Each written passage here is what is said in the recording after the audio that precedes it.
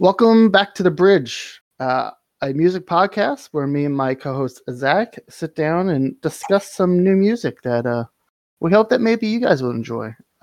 This week, particularly, is an album that we've been waiting for all year. I think, Zach, you mentioned to me that it was coming out in one of these previous episodes, and we've kind of kept a little bit of a tab on it as the weeks been going by. But Xiu Xiu's "Oh No" has finally been released. And we've sat down with it almost 2 weeks now, because we took a week off for Easter, so I haven't actually spoke to you in person for a good 2 weeks now. So it's nice to hear your velvety tones once again. I think that's the biggest compliment I've ever got on my rather ordinary and ugly voice in my life, but I appreciate it. And yeah, it's been a minute. I'm also gonna grill you a little bit on an album that I supported in our last episode, but because of the content of the lyrics and the EP, I was thinking we'll probably do it at the end, and let people know that and not safe for work after a certain point. It's funny that you say you will grill me, because I think I will be doing the grilling, my friend. All right. Well, let's get into Xiu Xiu. This is a hard to define band, I would say, but generally, I would say it's a synth. It's like a synth. I'd struggle to say rock, like some sort of synth adjacent focused band. There's a lot of like vocal forward, but like a lot of sinister synth backing, some noise pop, some art rock, like electronic elements here. But he's a very creative, and Jamie Stewart being the figurehead of the band, he's a very creative composer. And so when he creates his albums, sometimes he'll base them off of like very niche ideas, or take very niche ideas and make them something else. Like he has an album entirely of Nina Simone covers that is not what you would expect when you listen to it, or an entire album where they do the soundtrack of Twin Peaks. And so there's a lot of creative ideas that go into a Xiu Xiu album. And this time, the creative idea is everything is a duet. Yeah, that's right. And his big breakthrough album is called A Promise, and came out around 2003. I'm not sure if he released a record before then or not, that's when I discovered him, when I was just a young kid and I was listening to a lot of emo music, and that was really popular at the time, especially among young people. What's very interesting, I hadn't heard that album when I was young, but I actually went back this week and gave it a little bit of a late listen, because I was reading up about Jamie and Xiu Xiu, and it was an album he released after the death of his father, who committed suicide. So that Promise was his first release after that, and so it became immediately interesting to me to go back and listen to it and see how Xiu Xiu sounded like in 2004-ish, I believe. In a more primitive form. Right, and so you're familiar with that album. Yeah, so I discovered them just on the internet when I was, like 13, 14 years old, whatever. And I was attracted to it because there was a lot of emotion and it was really intense. But the discordant electronic production threw me off a little bit. I wasn't ready for it. And so I sort of left Xiu Xiu on the wayside for many, many years. And then I guess maybe 2 or 3 years ago, or maybe it was 2019, whenever he released his last album. Yeah, it's 2019. Okay, yeah, so I guess 2 years ago now.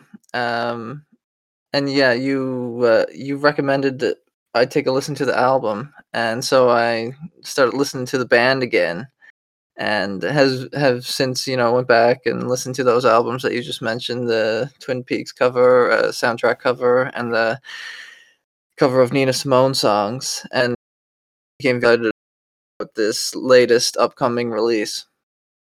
Right. And I was definitely excited because my introduction was actually very recent. It's through the 2019 release, A Girl with a Basket of Fruit, which is Okay, yeah. a demonic possession of an album, to say the least. A lot of performance art incorporated in it, in the way it's delivered and it was very different from anything else I've really ever listened to. In terms of its like blend of harmony and melody with this cacophonous clashing and noise. And there's a song on there, Mary Turner, that is still difficult for me to listen to today just by the strength of it and the emotional potency of that song. I think at this point in the band's career, their signature really is this balance they've been able to establish between the cacophonous and the harmonious. Mhm. Whereas when they started off and they were very raw, it was a very cacophonous and, though tender, still almost grating sound, a very noisy, uh, anxious sound that he was Right. putting out. And he's been able, I guess, as the years have gone on, to be able to balance that. And for that reason, I think this latest album, especially, is perhaps the band's most accessible. Possibly.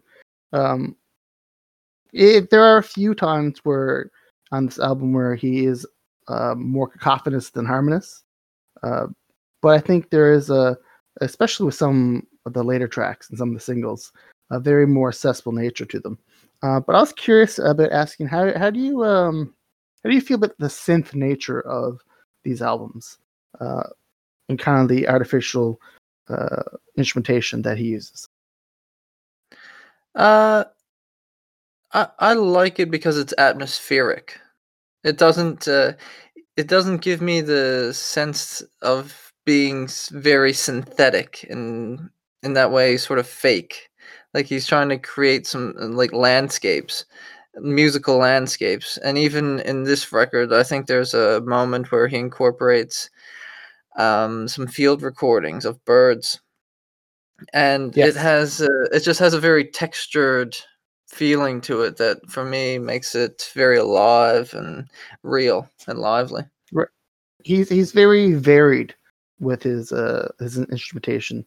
Um, there are a lot of synths here, and sometimes the synths are um, so close to another instrument that you might think it is, but it's like this really engineered synth that he's using. There's this goth rock track later in the track list that we'll get to, that I think he does this the most, where the song sounds like a goth rock track, but when you pay more attention, all of the drum and guitar parts are actually these synth lines that are so close that they kind of have this uncanny valley effect to them. And in fact, I would say that the uncanny valley is a concept that I think is pretty important to kind of the reason I enjoy Xiu Xiu. I would say Xiu Xiu is the uncanny valley of sound. Everything here is like a ballad or kind of like a singer-songwriter kind of structured song, but it's so off at the same time, where it's not quite that, and it's so close, but a little to the left or a little bit to the right of what it kind of feels like. That it feels uncomfortable, and I think you said anxious. It's that uncomfortable but weird and intriguing nature to the way that the songs are written or they're performed and put together and composed. I find to be the most compelling part of it, Xiu Xiu.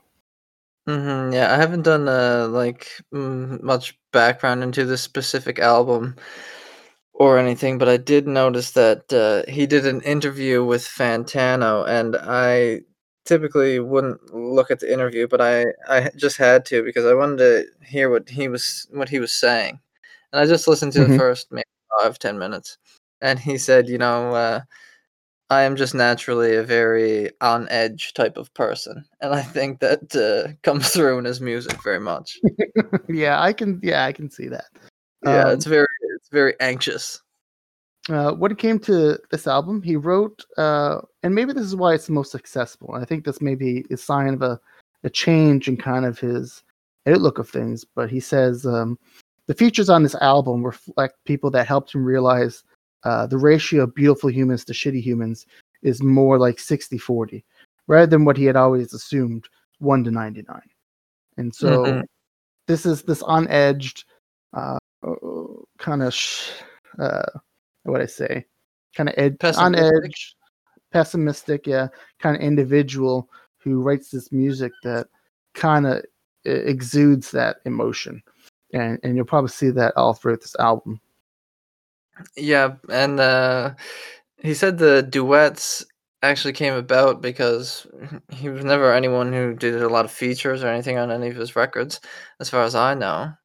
And he said the idea of doing a duet album came about because just colleagues in the music industry and friends, musical friends who he knew through music, but didn't necessarily know on a very personal level, had reached out to him after he experienced a hardship in his life and a number of falling outs at around the same time.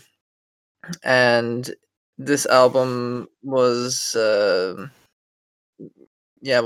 essentially a labor of love that reflects the empathy and the kindness of others who've reached out to him during this moment of difficulty in his life.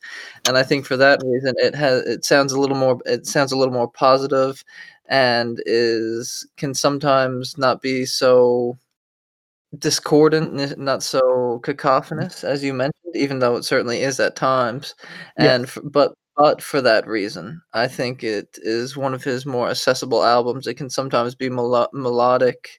It can sometimes incorporate just a very earwormy beat, and yeah. For that reason, I think for people who are unfamiliar with Xiu Xiu, there are some standout tracks on this record that will be easy entryways to some of the more deeper and thought-provoking songs and albums that he Right, has right, since produced. absolutely.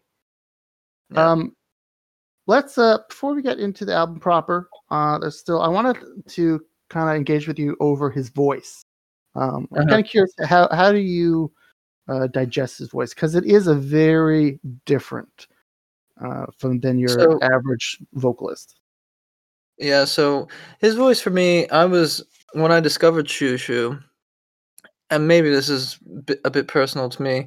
I was listening to a lot of Bright Eyes at that point in my life, and especially these early Bright Eyes albums like Fever and Mirrors and some of the earlier records. And they have a very similar trembling, emotionally wrought, I wouldn't even say tenderness, but like somebody who is on the edge of going through a Vulnerable. major breakdown. Yeah, vulnerable is a great word to describe it.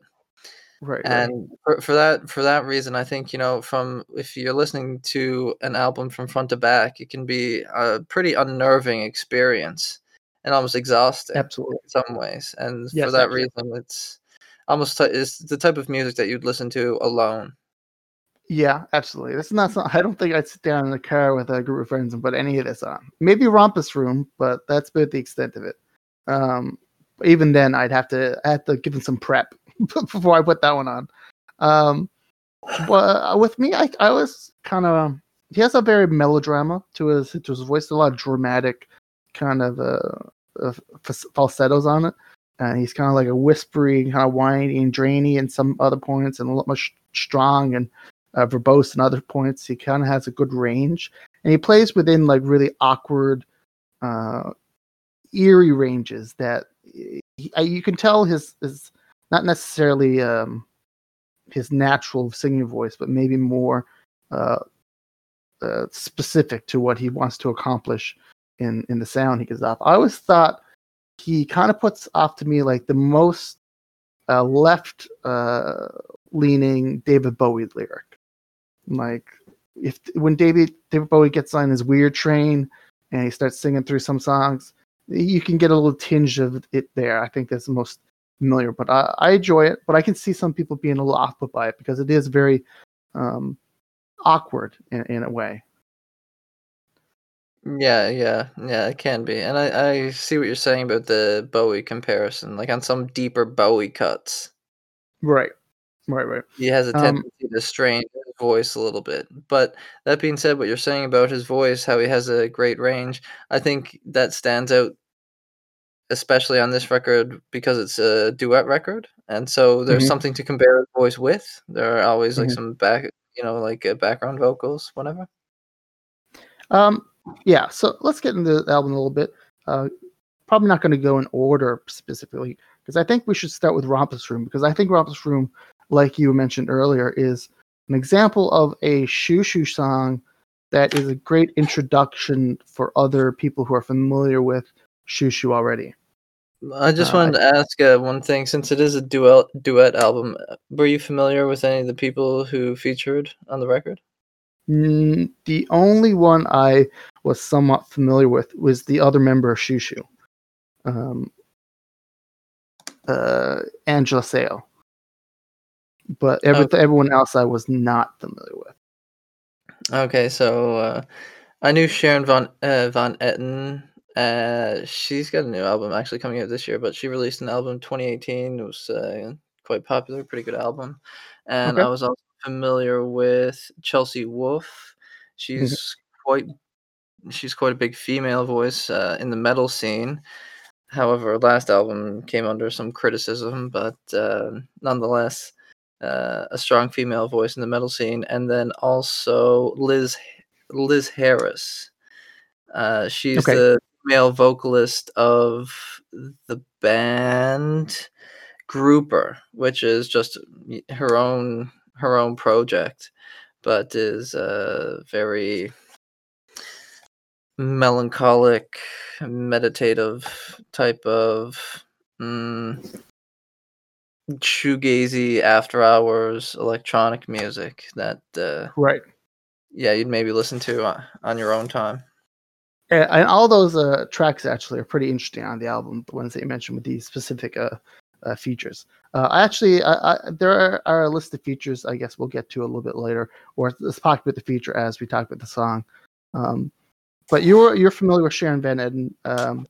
She's like from my research, she was kind of like an indie rock who artist who was also an actress.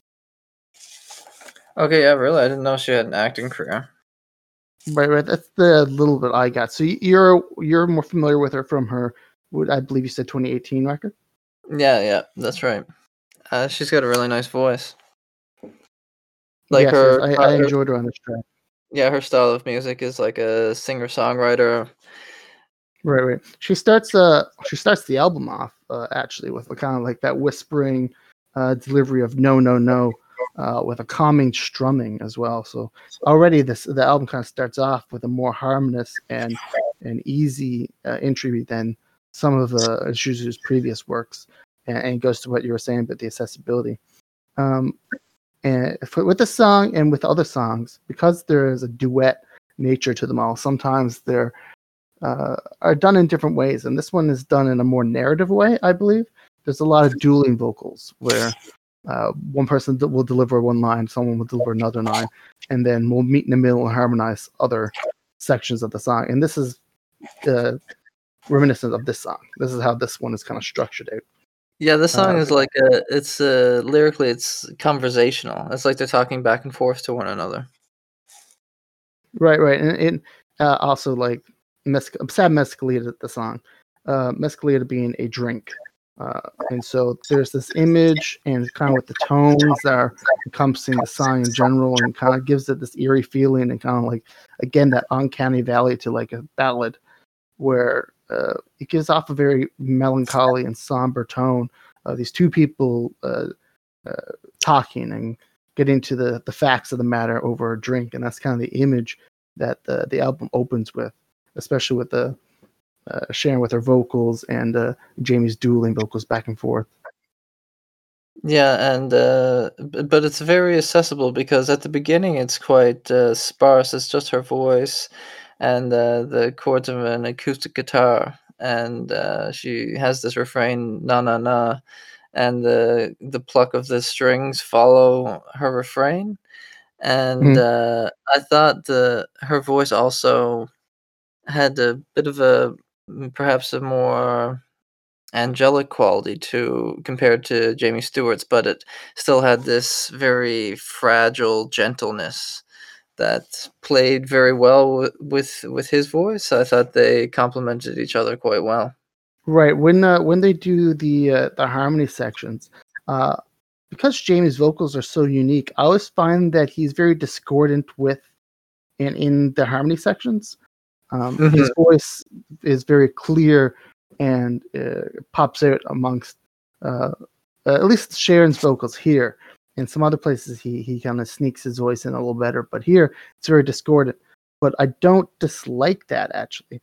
I don't think it's necessarily bad. I think because of the a library of interesting and uncomfortable synths on this album, um, it kind of feels right. Like it kind of fits within that Xiu Xiu stamp signature sound, even though he's discordant and a little off tune with Sharon. It kind of adds to that overall emotional tone that Xiu Xiu's known for. Yeah. Yeah, like, it added a layer of softness that in retrospect, is kinda missing a little bit from his discography, and I Hmm. thought that his yeah, like, the discordant and cacophonous nature of his voice, the crackling nature of it, was supported by some of her softer harmonies. Right. Um, so this is the first track on the album. Then it Which, moves in. it's a lit I found it a little bit of an oddball track to open with.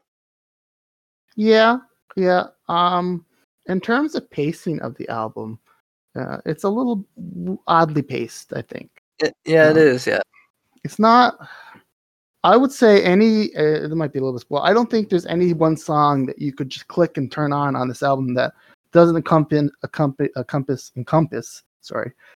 Shoo Shoo in some way that, and in it is a song that I enjoy to listen to, with maybe one exception. Um, so like it's weird where it's oddly paced and there's not a narrative structure in the album at all. It's just it is what it is. It is what it's been sold at is a album of duets with people that he cares about. And so in terms of pacing and narrative and kind of like the shape of the album, it's a little discordant in that kind of way as well. Yeah, it's a There's bit no like fast and loose. interludes or there's no interludes or any connecting sounds from one song to the next song or anything like that. It is they're individual pieces, Yeah, and so stand yeah, standalone songs, yeah. right. So yes, it's a weird one to open with, but at the same time, with the way the album is structured, it's just as good as any song, I guess, with what they're going for here. Yeah, that's a fair point. I can certainly agree with that.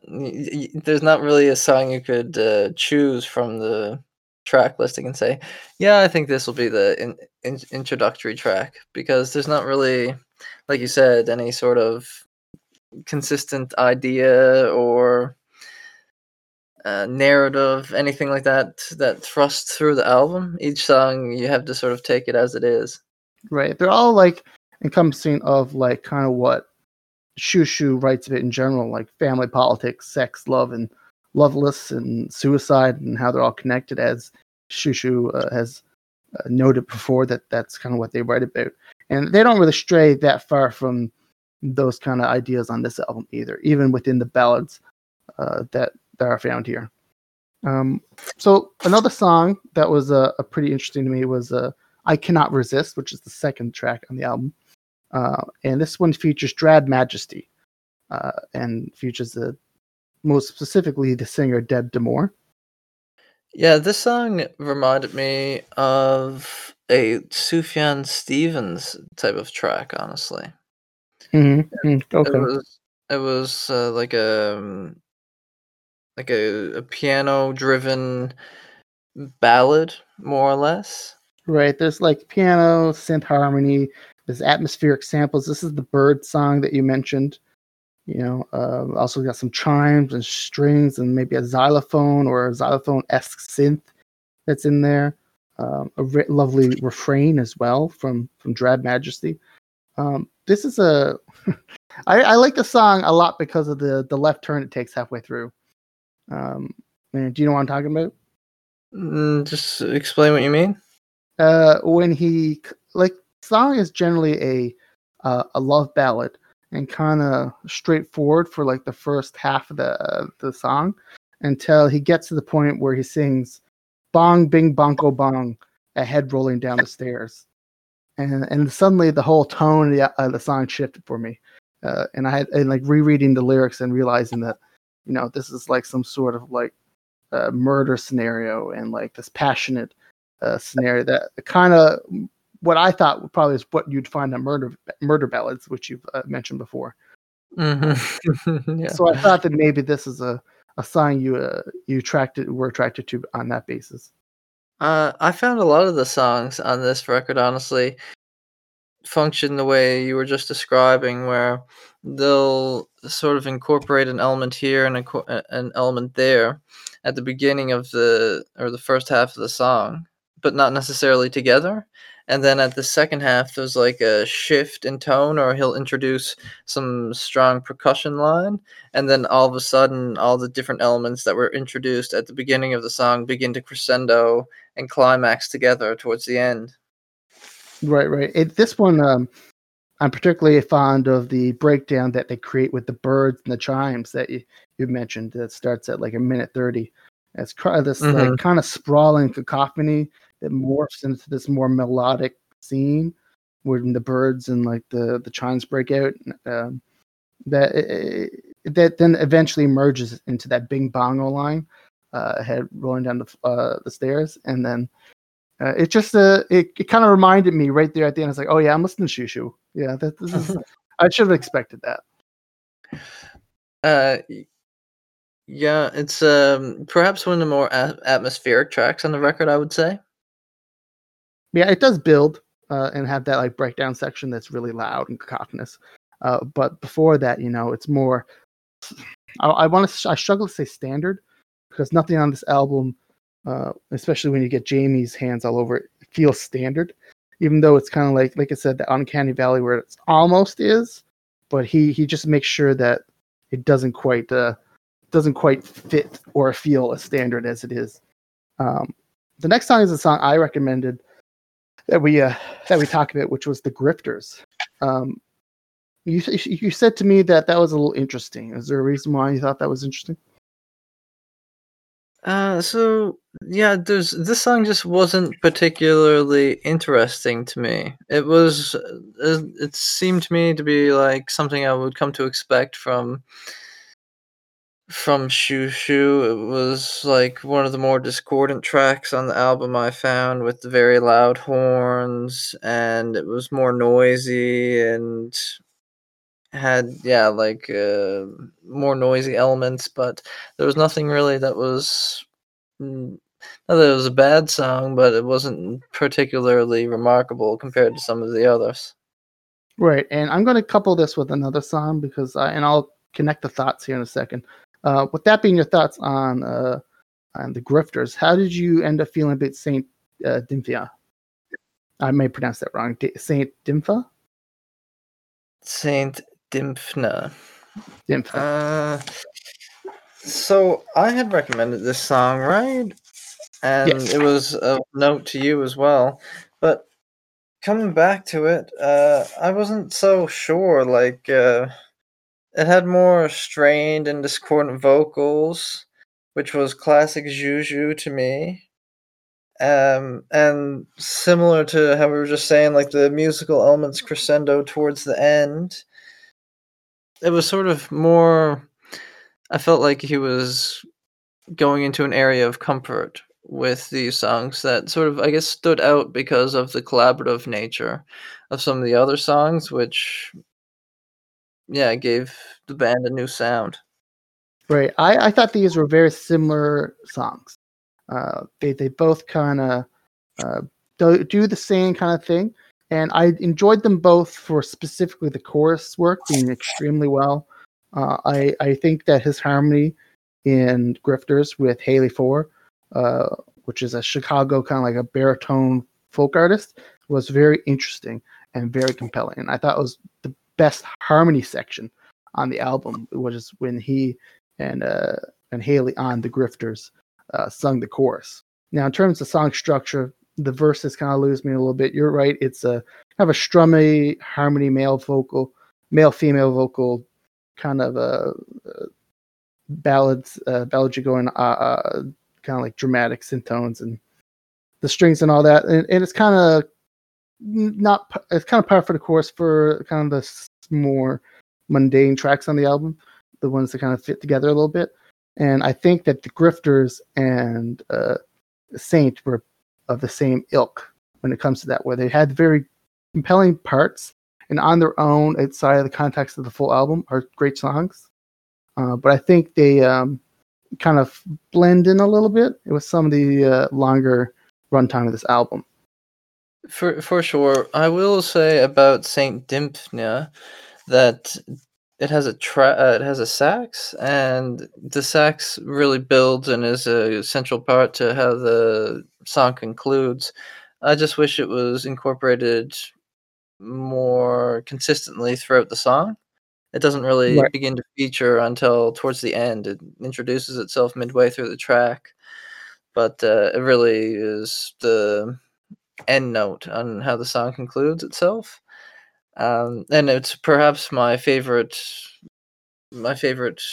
ending to any song on the record.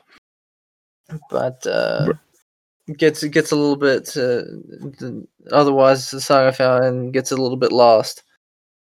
Right. I like I said, I think the harmony and the vocal duet is really compelling on both of those, and that's kind of the main event for both of them.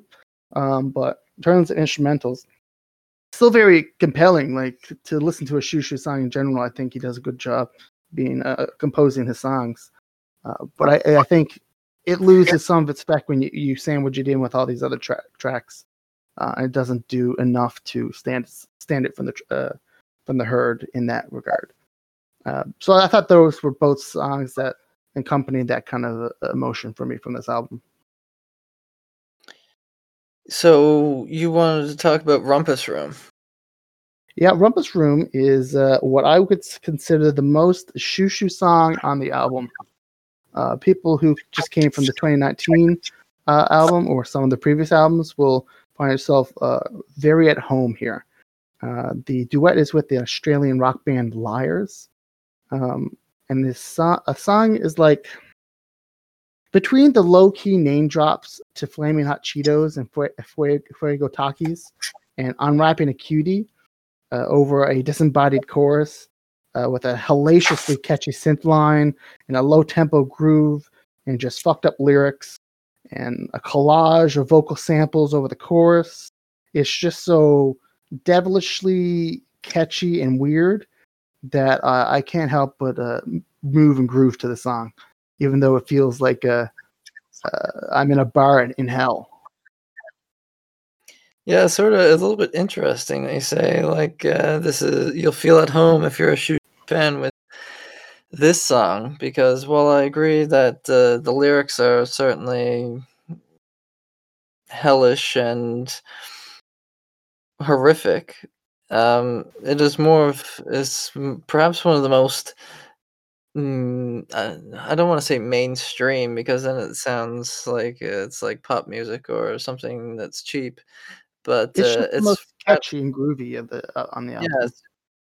it's certainly one of the more catchier songs I think I've ever heard from Xiu Xiu, and for that Right, reason, one of the most accessible. right. The song felt like the vague memory of last night's LSD trip, uh, like just like from weird thoughts and the way the lyrics are put together, like they're non sequiturs all over the place. The chorus is just like rompus room, room, black, blue, blue, rompus room, Krampus room. And like it just goes, and it's And like these non sequiturs all over the place. And it's just this chaotic uh, mess, but it sounds good, as and he's yeah, belting these out. and the lyrics they're sort of sung like I wrote down that they sound sort of like a rap interlude, like they're not really sung, they're sort of just spoken underneath all the synth and the catchy bass line. And like you said, yeah, it's sort of a song that puts you in the weird space of having a really fucked up night before, and then you went to the bar to try to get over your hangover, Right. It's just and you're just in this weird space. right. It's all over the place and so weird and awkward and so endearing because of it to me. Very endearing, yeah, is how I would say. Very endearing. And that's kind of what I like from my Xiu Xiu is it's kind of that oddity that they go with, where they'll have these compelling lyrics, but they're also not afraid to, like on the last album, sing about 1,000 butthole fleas getting eaten by a frog, and it's just like these crazy weird imageries and oddities that Jamie will go for, which you'll find on Rompus Room on this album. But honestly, it's the only spot you're going to find it on this album because I think this is the only song that really encompasses that sound. Yeah, it's definitely the most fun track on the album. That's for sure. And I think it's just part of the reason is it's the most synthetic track on the album. Like the band is known for incorporating a lot of unusual instruments, and they live up to their reputation on this record here. However, Rumpus Room does that the least, Right, which is right. not a knock against the track, but I think is perhaps one of the reasons why it's yeah, just f- fun to listen to and great for a more casual music listener. Right. Like you could feature this track on like some party track that you like or party playlist that you put on when your You friends could come sneak it over to in have there. I think you could sneak it in there. Someone might raise an eyebrow and be like, "What am I well, you listening to?" just put it deeper into the track list when everyone's a little bit drunk, and I think Yeah. they'll vibe with it. Get everyone a few drinks deep and then sneak this one on there. I think you might be able to get away with it. I agree. Yeah. What were some other highlight tracks for you? So I think the centerpiece of the album is 100 Years, which is the Cure cover. It's a cover. Yeah, Oh, yeah, it's a cover of the Cure song. see, I'm not super familiar with The Cure. That makes a lot of sense now after listening to that song. This is the goth rock track I referenced earlier um, Uh-huh. with Chelsea Wolfe. This is probably the longest song on the album, I believe. Yeah, it's by far 6.5 minutes. Yeah. So yeah, this is like the longest one at 6.5 minutes on the whole album. I kind of wrote that this was like a throwback goth song, which makes a lot of sense because it's literally a throwback goth song. Um, so uh, that one, So just wait a second. I kind of threw me off because I'm not familiar. I wasn't familiar with the song. I didn't know it was a cover. So Okay, a lot of that's my cool. comments are kind of funny because But but I that said being like said, I could that being said, it's the song that reminds me the most of his last album, "Girl with a Basket of Fruit," because of the really, goth and the horror element nature of the song. yeah, I can see that. I can see that.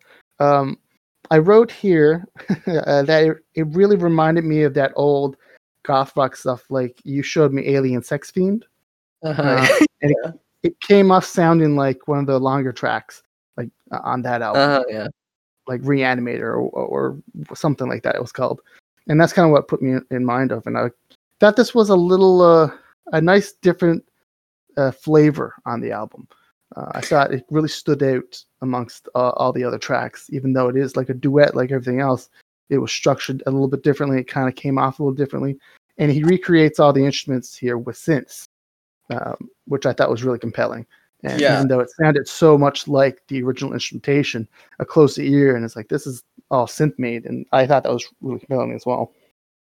Yeah, I thought the way he used the synths on this track had a lot of like it added that horrific element, that sort of those sort of horror goth oriented elements that you hear on "Girl with a Basket of Fruit," and like you said, some of the earlier goth rock music from like the early '80s. Uh, Also, I thought the song was quite interestingly paced in the sense that it's very aware of using pauses, and for that reason, it has sort of, I guess, what you could characterize as drops in the sense of electronic music, where they have periods where the music dies completely, and then they're just singing the duet, and then there's a pause, and then the music kicks back in again. right. And I thought the nature of the song was very electronic. Is that in the original composition? Like, how does this compare to the original? I like this song actually better than the original. I'm not intimately familiar with the original song, but I have listened to it and listened to it again. But I like the cover more, honestly. I thought they did a really great job with it. Yeah, I'm going to have to listen to the original myself after we record because I'm interested in seeing how that compares. Because I was really a big fan of the last section during the last verse where the song really explodes and justifies its length. Hmm. They mix their vocals over the top of the sinister goth synths, and it's very lovely. And it just makes me feel like I'm dancing with my Frankenstein bride in the thunder. You know, just it's Well, very yeah. moody. Compared to like if you were with the right crowd, like you could put on Rompus Room and 100 Years at a party, and people could dance to it. Like the songs are danceable. Like there's a weird like line to it all where it's very off, but it's also still has a core there that is danceable and movable and a little more accessible, but it's still like drenched in that Xiu Xiu flavor that is off-putting. Yeah, certainly off-putting, but I wouldn't go ahead and call 100 Years or Rompus. They're not anything. There's nothing cacophonous about those songs. There's not any grating sounds, for instance. And in fact, they have really nice harmonical harmonic vocals upholding them, which is what I wanted to ask you next. What did you make of the duet between Chelsea Wolfe and Jamie Stewart? I thought their harmony was really good. I enjoyed their work together here, and I actually enjoyed where Chelsea Wolfe kind of does her own singing. There's a little bit of an effect on her voice, and it's kind of like off the side to mix when she comes in during the verse. Um, I enjoyed that a lot actually, just when she kind of sung on her own, and I Uh-huh. enjoyed that part of the duet when they were dueling. When they did the harmony, they fit together, and he fit into her range better. Um, but I kind of enjoyed her solo stuff on this song a little bit better. Okay, that's interesting because um, I liked the balance that they both had because I found he certainly dominated over her voice, but they buried her voice maybe a little bit in the background, and it just brought out a nice balance. And it can be loud, but it's very much on the edge. And her voice was almost, it sort of supported his, and I thought it like I could hear both their voices very clearly in the mix. And I guess maybe it's a testament to not only to how the vocals are, but how well he is at mixing his records. Like all the elements are so easy to distinguish from one another. Right, right. They all have their space, and even when they get crowded on top of each other and they create these cacophonous aspects, they're still mixed well and defined that you can kind of pull them apart if you wanted to. There is a song I did want to get to. I'm gonna talk about because it's probably my least favorite song on the album, and it's a bottle of rum. Uh, Okay. how did you end up with this one?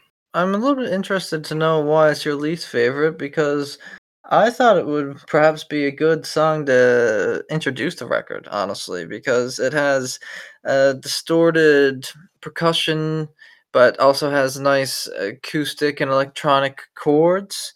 And I thought that created a good balance, but also perhaps the best way to summarize this strange synthetic duet ballad, sometimes dancey record that is a little bit all over the place.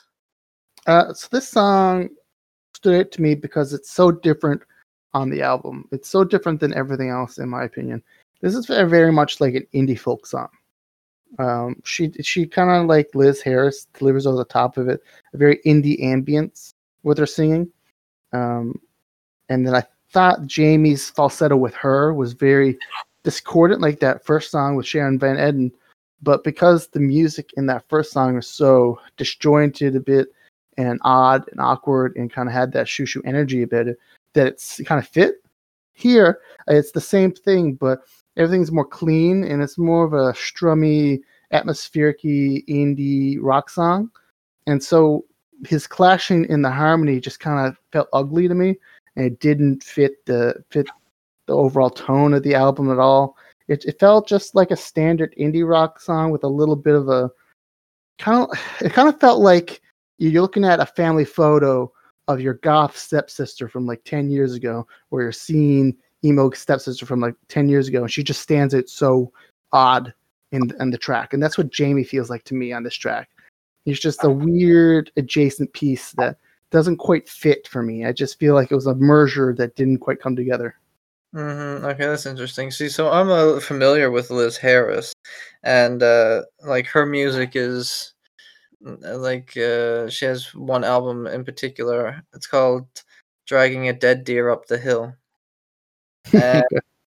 I thought that their voices didn't clash at all. I thought their voices complemented each other quite well, and his especially towards the end, the way his voice sort of rises over hers. Yeah, it was. I can see what you're saying about it being a little bit more of like an indie song, maybe. But I thought he incorporated good distortion on this track, especially with the percussion and in the vocals also, and it gave it a little bit of an edge. Maybe it's one of the less edgier songs. Maybe you're right, but I think as a standalone song, I kind of liked it. Yeah, it's a standalone song, sure. Um, it just felt so alien on this album by how clean Especially, it came off to me, and like kind of how well produced and like indie it was. It just didn't yeah, feel like it fit. especially at the end of the record, I can see where you'd get that vibe. But there's also ants, which is doesn't make any sense. But that's beside the point. That is the most bizarre thing that like I just why? I just don't Yeah, understand.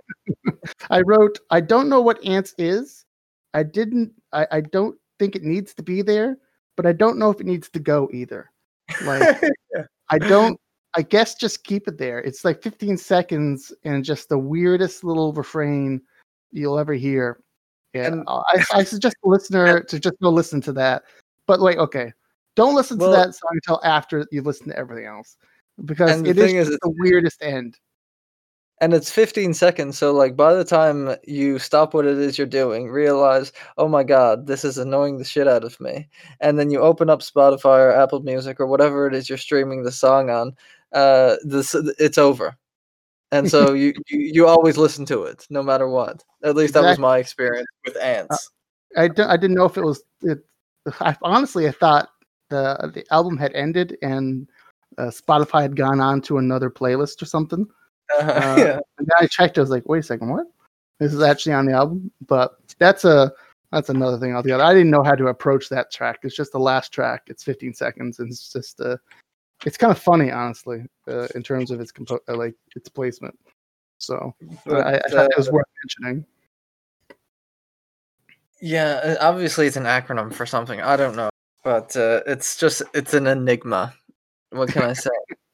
But, Um, I also wanna know this album is called "Oh No," yeah, however, we have skipped over the song "Oh No," and I think the reason is because, especially for a title track, rather unremarkable. yeah, it kind of is. It's okay. It's kind of bleeds in and it's over really quickly. It's pretty. It's like a 2 minute song. It's just kind of And when you got this 15, 15, it seems a little weird with ants on here. When you got like a 14 song album that's like 53 minutes long, a 2.5 minutes can kind of just disappear. And I think some Oh No was one of those songs that just kind of es disappears. especially because it's placed right next to Rumpus Room. Which is such a standout track that makes "Oh No" even that much more forgettable, and I think is a testament to perhaps a little bit of the not poor pacing, but haphazard pacing on the record. Right. This one, it just felt like a little weird. Um, it's not a bad song, I would say. I don't think there's any bad songs on the album per se, but there is a little bit of a pacing issue. Um, and I guess like if he wants to have an effort with everyone that kind of spoke out to him and inspired him for this album, I think that's more important, probably. Yeah, which I can certainly understand.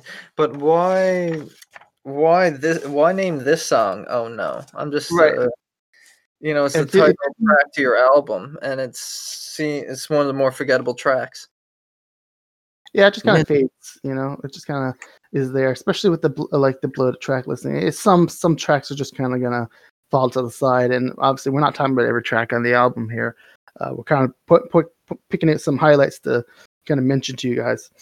But Oh No is kind of like just mentioned because it is the title track, but it did fall into the side with some of the other tracks that uh, we're neglecting to mention as well that you will listen to as you go through. That I don't think are bad songs. Like honestly, if you just put on any song on this album, honestly, and just listen to it brand new, just like it's the first time you listen to it, I think they all have a compelling structure or idea to them.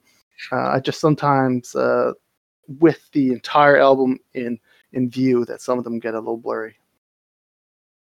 Yeah, there's no song on here that you would say, "Oh God, what happened here?" or that Right. stands out as being particularly weak, other than perhaps "Ants." Ants Um, doesn't count. I'm not counting Ants as a song. I don't oh, think there's an oh, I know, instrument. but I mean, let's just take the piss out of Ants while we have the opportunity. Um, but there are some songs that just don't that stand out as being not as good as the others because there are so many good songs on this record. Right, right. I think that's good for covering the album. What were your ultimate thoughts about this whole piece? Like, I think that we both shared that idea that some of the songs get buried a little bit. Um, but it's I think overall a pretty compelling and interesting concept album of sorts. Well, I think, Xiu Xiu is forever putting out concept oriented albums, and yet again he delivers a I don't know if I would call it necessarily, concept, but he decides to do a album full of duets, which is something that he's never done before. He rarely features artists. And so again, it's a point of intrigue. And it certainly got me excited for the album when I realized that it was full of duets. And I gotta say, I thought even though the pacing perhaps suffered a little bit because of it, I thought that every song was very fresh. And the track listing never got boring from one song to another. Yeah, I really liked the album, and I thought it was some of his most accessible music to date. Right, I agree with you. I really enjoyed this album. I gave it a lot of listens and a lot of good moods and tones coming out of this that I was really compelled with. Um, I like the concept, and like I said, I could listen to any of the songs and enjoy them. There are highlights here. I think Rompus Room is a very good highlight. I think I Cannot Resist is a good highlight. 100 Years is a highlight. Those are some ones that stand out to me as go towing songs, I guess. Jump over to that, but I definitely enjoy this album. Considering how long it was, I still found a motivation to listen to it. Mhm. I just enjoy a lot of Jamie's work. It's definitely a band I intend to go back to. They always have a very good seal of quality whenever a Xiu Xiu album comes out. Yeah, it's all always quality, and there's always thought put into the music, which I think is part of the reason why Xiu Xiu is such a compelling band. And whenever they release music, I'll certainly be checking it out in the future. Right, so I'm gonna walk away and say rated this album a strong 8 to a 9, somewhere in that range is where I'm feeling. Okay, yeah. Might sell on an 8. Yeah, I think for me, I don't think it's getting up in that 9 category. Just I think perhaps there's no filler songs like you said because of the place where this album came out of, but it runs a bit long. Certainly does, and like we were saying with a song like "Oh No," "Goodbye for Good" is perhaps another song, or the egregious ants. There are just some tracks here where I wonder why, Hmm. and so I think it's going to be more of an 8 for me on perhaps the lesser end, sort of staring down towards a 7, but Sure. nonetheless, a stamp of approval and recommendation. And I agree with you as far as all the entry tracks. I Cannot Resist, Rompus Room, 100 Years, all solid tracks, and a great way to discover new artists too. If you haven't heard of artists such as Sharon Von Etten, Chelsea Wolfe, Liz Harris, and so on. Right, right. Um, all right. I think there's a bit time that maybe you should tell me how you thought about that album I was talking about last week. I Okay, think so I've been anxiously awaiting your viewpoint. introduce this album for me. Could you please? This album, this is a 16-minute hyper pop slash metal Gen Z sexually hyper focused, hyper energized album with just a lot of personality, uh, slightly annoying, but like charming, I would say. Okay, so I didn't listen to this album from front to back, but I listened to a few songs, ones that came highly recommended by you. Notably, "Hi, I'm a Slut" and "Cat Boys." Right, Uh, right. Cat I Boys didn't is my favorite song on the album. okay, Hi, I'm a Slut is not my favorite song on the album, mostly because of the little audio clip in it. Uh, it kind of grates me, but I think that's the only point on the album like that. But okay, so for most people around the world who are going to Go and her self-titled release, they're probably going to listen to at least "Hi, I'm a Slut" because it's the introductory track on this record. And this album, or this song in particular, is very problematic in many ways. For one thing, it perpetuates this very toxic image of women that I think is emerged, especially with internet culture, where 12-year-old boys can get on the internet and look at women degrading themselves on pornography websites and think that's normal and okay, and then they end up having really fucked up and unhealthy sexual lives because yeah, what sex is actually like in real life doesn't reflect the weird representation that they experience on the internet. And I am reminded of a rather, yeah, regrettable Cardi B song, which goes under the acronym of WAP, which stands for Wet Ass Pussy. Mhm. And essentially, this song is the exact same I need. as the Cardi B song. I should also say I love that song as well. Okay, well, and I just don't get it. I just don't see what the appeal is. It seems like it's just a hyperbolic, potentially dangerous representation of young people and what sexual relationships are like, and it's if anything, it's denigrating towards women. I don't know, like, why as a woman she wants to put this out there. For But I don't agree with you at all when it comes to how this degrading imagery of women. If she's putting this out there on her own free will, I think that's the point. And she's allowed to have control over her own sexual thoughts and expressions. Uh, like you might say about porn workers, I don't think that that's necessarily toxic either. I think there's the conversation around sex itself needs to change, not the people talking about it. And so I'm happy when I hear such dominantly feminine uh, in terms of even the sexual energy, the sexual dynamic of like dom women stating their sexual interest and perversions and stuff as well, and being a more full person, and not only men who can state these kind of ideas. I don't know what world it is that you want to cultivate where you censor this or you don't embrace this kind of dialect, because I think a world where this conversation is normalized is a better place.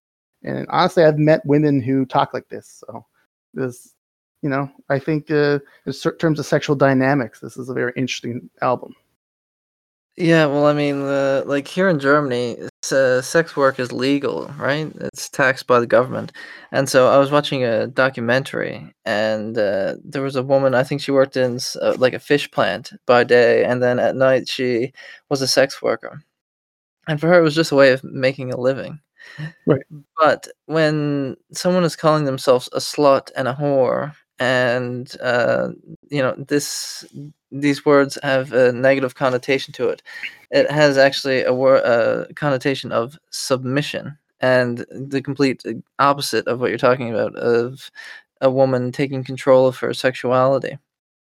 I think being submissive and referring to yourself in those ways can both be related to taking back the power of those things. Also, in being a sub in the sexual position, or a dom in a sexual position, or to having a personality or sexual orientation that kind of fits you in between both. I think they're both part of having that sexual control over your body and your language.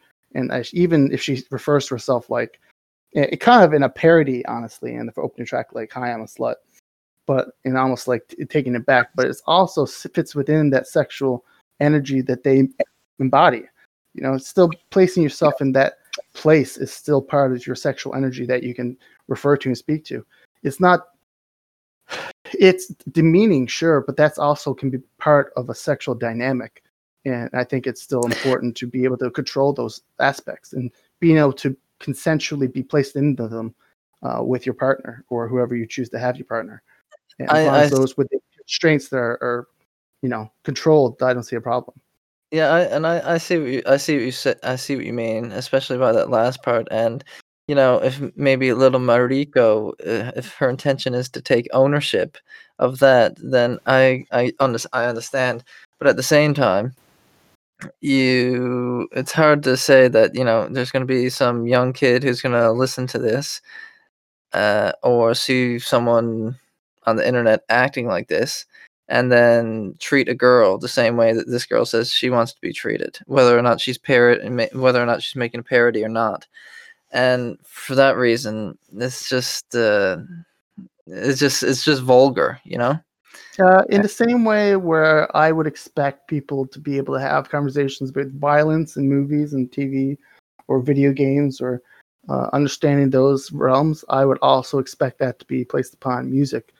I don't think taking how someone digests a song from the way it's intended and what its purpose is and what it encompasses, I don't think the fault can be put on the artist. I think as a young person, their life should be supported, especially in their sexual journey, should be supported as they grow. And these conversations, especially the young males, to how they relate or engage with women and how they express that relationship in their life should be, or women to women, men to men, however it is, however your sexual orientation that you fall.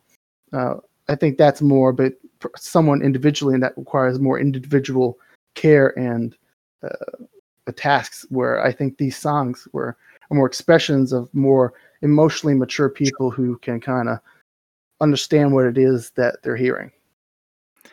Yeah, I mean, I don't really know how emotionally mature little Mariko is. I think she's only like 19 or 20 or 21 or something like that.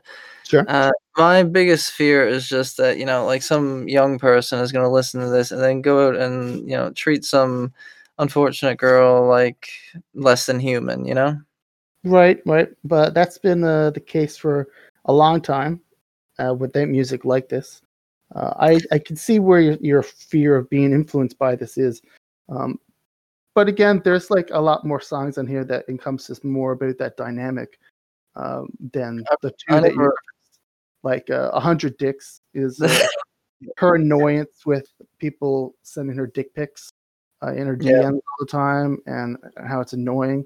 And there's another song about if you come up on me and you kind of like come up to me with it, like, and disrespect me, I'm gonna castrate you with my Louis Vuittons. And so she takes a very vulgar way to go about it, but she does kind of like speak to these kind of things. It's just in a very callous and like immature sounding way, but it is a sign of a rising feminine sexuality that is becoming more and more acceptable, and which I think can only deem as a positive. I can agree with that for sure. She's at least trying to take control of the conversation, even if she goes about it in sort of radical and vulgar ways.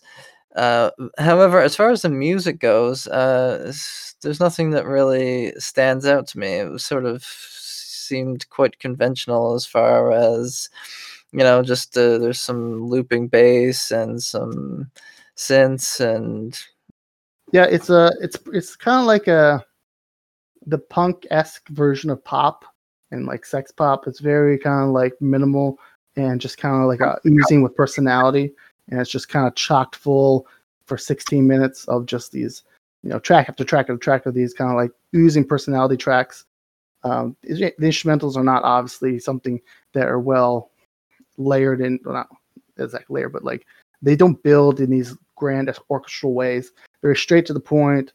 The lyrics are easy to hear and super focused and kind of draw your attention through it. The whole album is her personality, the things that she's saying, and plus a little bit of like the gumminess that comes along with it.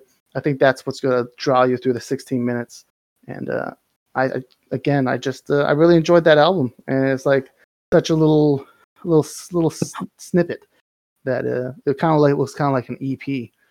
But I just enjoyed the energy. I don't know how much of it is character or to put on for performance. I don't know the line there, and I don't think I need to know, honestly. I think I just enjoy what is being presented.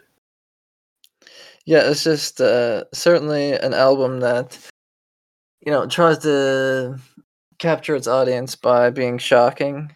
Mm-hmm. And if you're somebody who likes WAP, for instance, you'll probably have some fun with these songs. And I guess in a way they can be fun, but at the same time, I just think that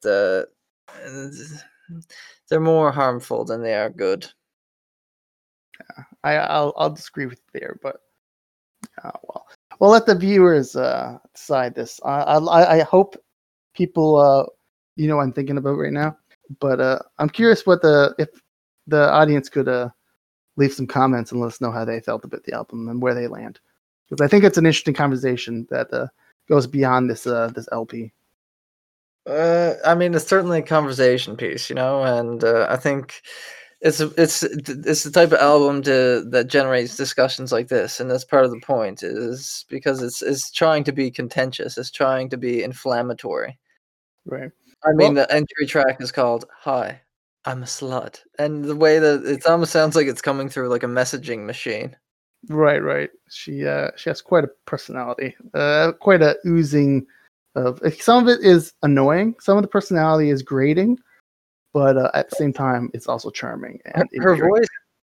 voice sounds like it's coming through some sort of advertisement or something, Oh, maybe. I think like maybe that's the point, but I don't know as far as her musical career goes, how sustainable this is.